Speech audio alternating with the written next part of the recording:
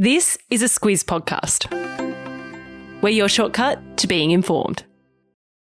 Squiz Kids! It's your daily news fix. Fun, free, fresh.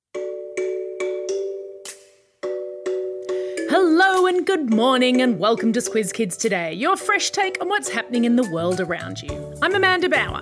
It's Wednesday, August 3. In Squiz Kids Today, King Kyle tells the media to shush, jail time for visiting a tree, Spain's body positivity problem, and the extinct panda irritating China. That's what's making news, kid style. The Lowdown. Aussie swimming sensation Kyle Chalmers sent a powerful message to the media early yesterday morning when he won his third gold medal at the Commonwealth Games. King Kyle, as he is known, already had 2 gold medals in the bag and was a hot favourite for the 100-metre freestyle. But he revealed afterwards that he'd almost given up and gone home and was close to tears when talking to his coach before the big race. Why?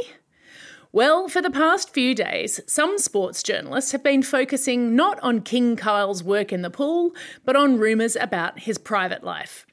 His ex-partner is on the team and she's now dating another Aussie swimmer. It doesn't sound like a big deal, certainly not as big a deal as winning a gold medal or 3, but some members of the media couldn't get enough of it.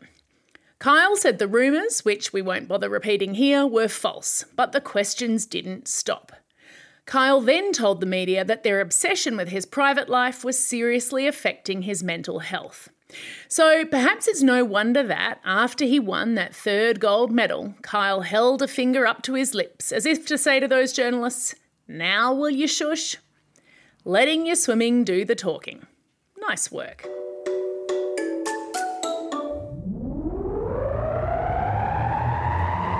Spin the globe. Each day we give the world globe a spin and find a news story from wherever it stops. And today we've landed in California, where nature lovers who visit the world's tallest tree could wind up in jail or with a $5,000 fine. Let me explain. The 115-metre high coast redwood tree, which is called Hyperion, is located deep in a national park. It's estimated to be between 600 and 800 years old, and it was discovered in 2006. Its location was kept secret for 4 years until people revealed it online and the trouble started. People have been hiking in to see Hyperion for themselves, and park rangers say all that human activity has damaged the nearby forest, as well as the base of the tree itself. While experts try to figure out how to protect the tree, they've made it off-limits. As the park's website says, visitors must decide, will they be part of the park's preservation or part of the problem?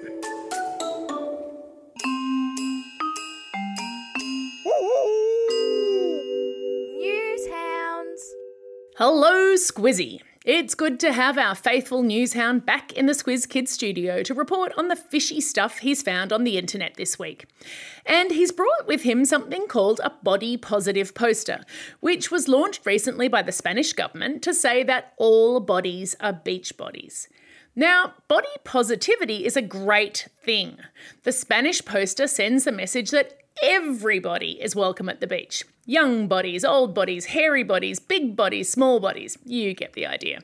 It's an effort to fight back against the effects on kids, especially girls, of seeing mostly skinny model bodies in the media, which, Squizzy is quick to point out to me, are often photoshopped to make the models look even skinnier than they are in real life, with more perfect hair, skin and teeth.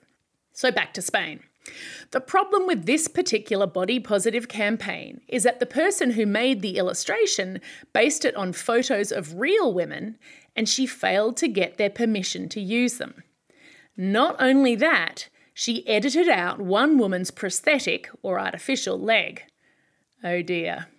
As the amputee said, it was one thing to use a picture of her body without her permission and quite another to edit her body, especially as part of a body positive campaign. The artist has apologised and offered to share the money that she made for creating the poster between the women whose images were used. The Spanish government has yet to comment. Animal Kingdom.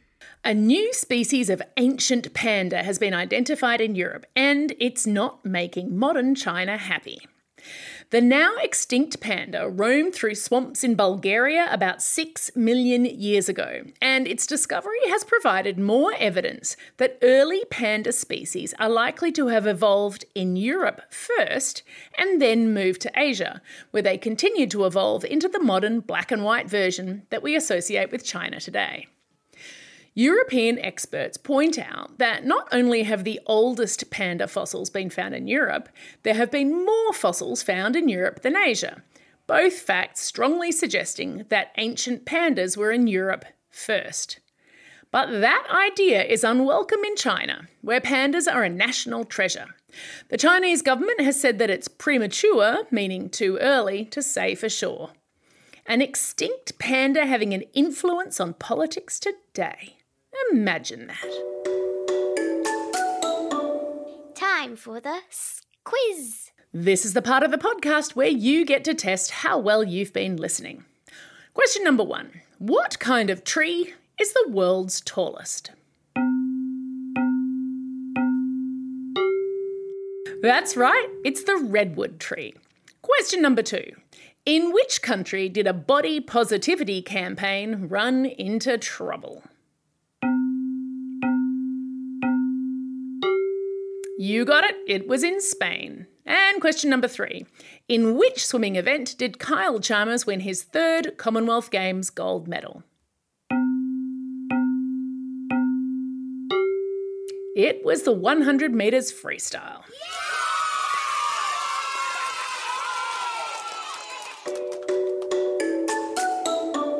Shout outs.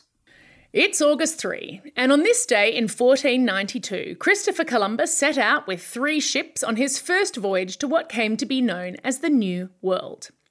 Columbus had hoped to find a western route to the Far East. Instead, he landed in the Caribbean. Speaking of which, if you feel like visiting the Caribbean, Squiz the World is visiting Jamaica today, ahead of their independence celebrations this weekend. We'll learn about pirates, reggae music, and much more. I'll stick a link in your episode notes. August 3 is also a very special day for these Squiz kids celebrating a birthday today. Gus from Mansfield, Christy from Canberra, Ivang from Girraween, Huan from Altona Meadows, Tori from Yarrawonga, Henry from Clapham, and Josh and Ben from Sydney. And a belated shout out goes to Luca from Brisbane. Classroom shout outs today go to Grade 6 and Mr Parsons at Raynella Primary School, Class 6B and their favourite teacher, Mrs Oliver, at Echuca Primary School, all the students at Catherine Macaulay Primary School in Orange, and lastly today, a shout out to Brendan, now living in Gladstone. Your old classmates and Mrs Calough in C15 at Craigburn Primary School are thinking of you, Brendan. Isn't that lovely?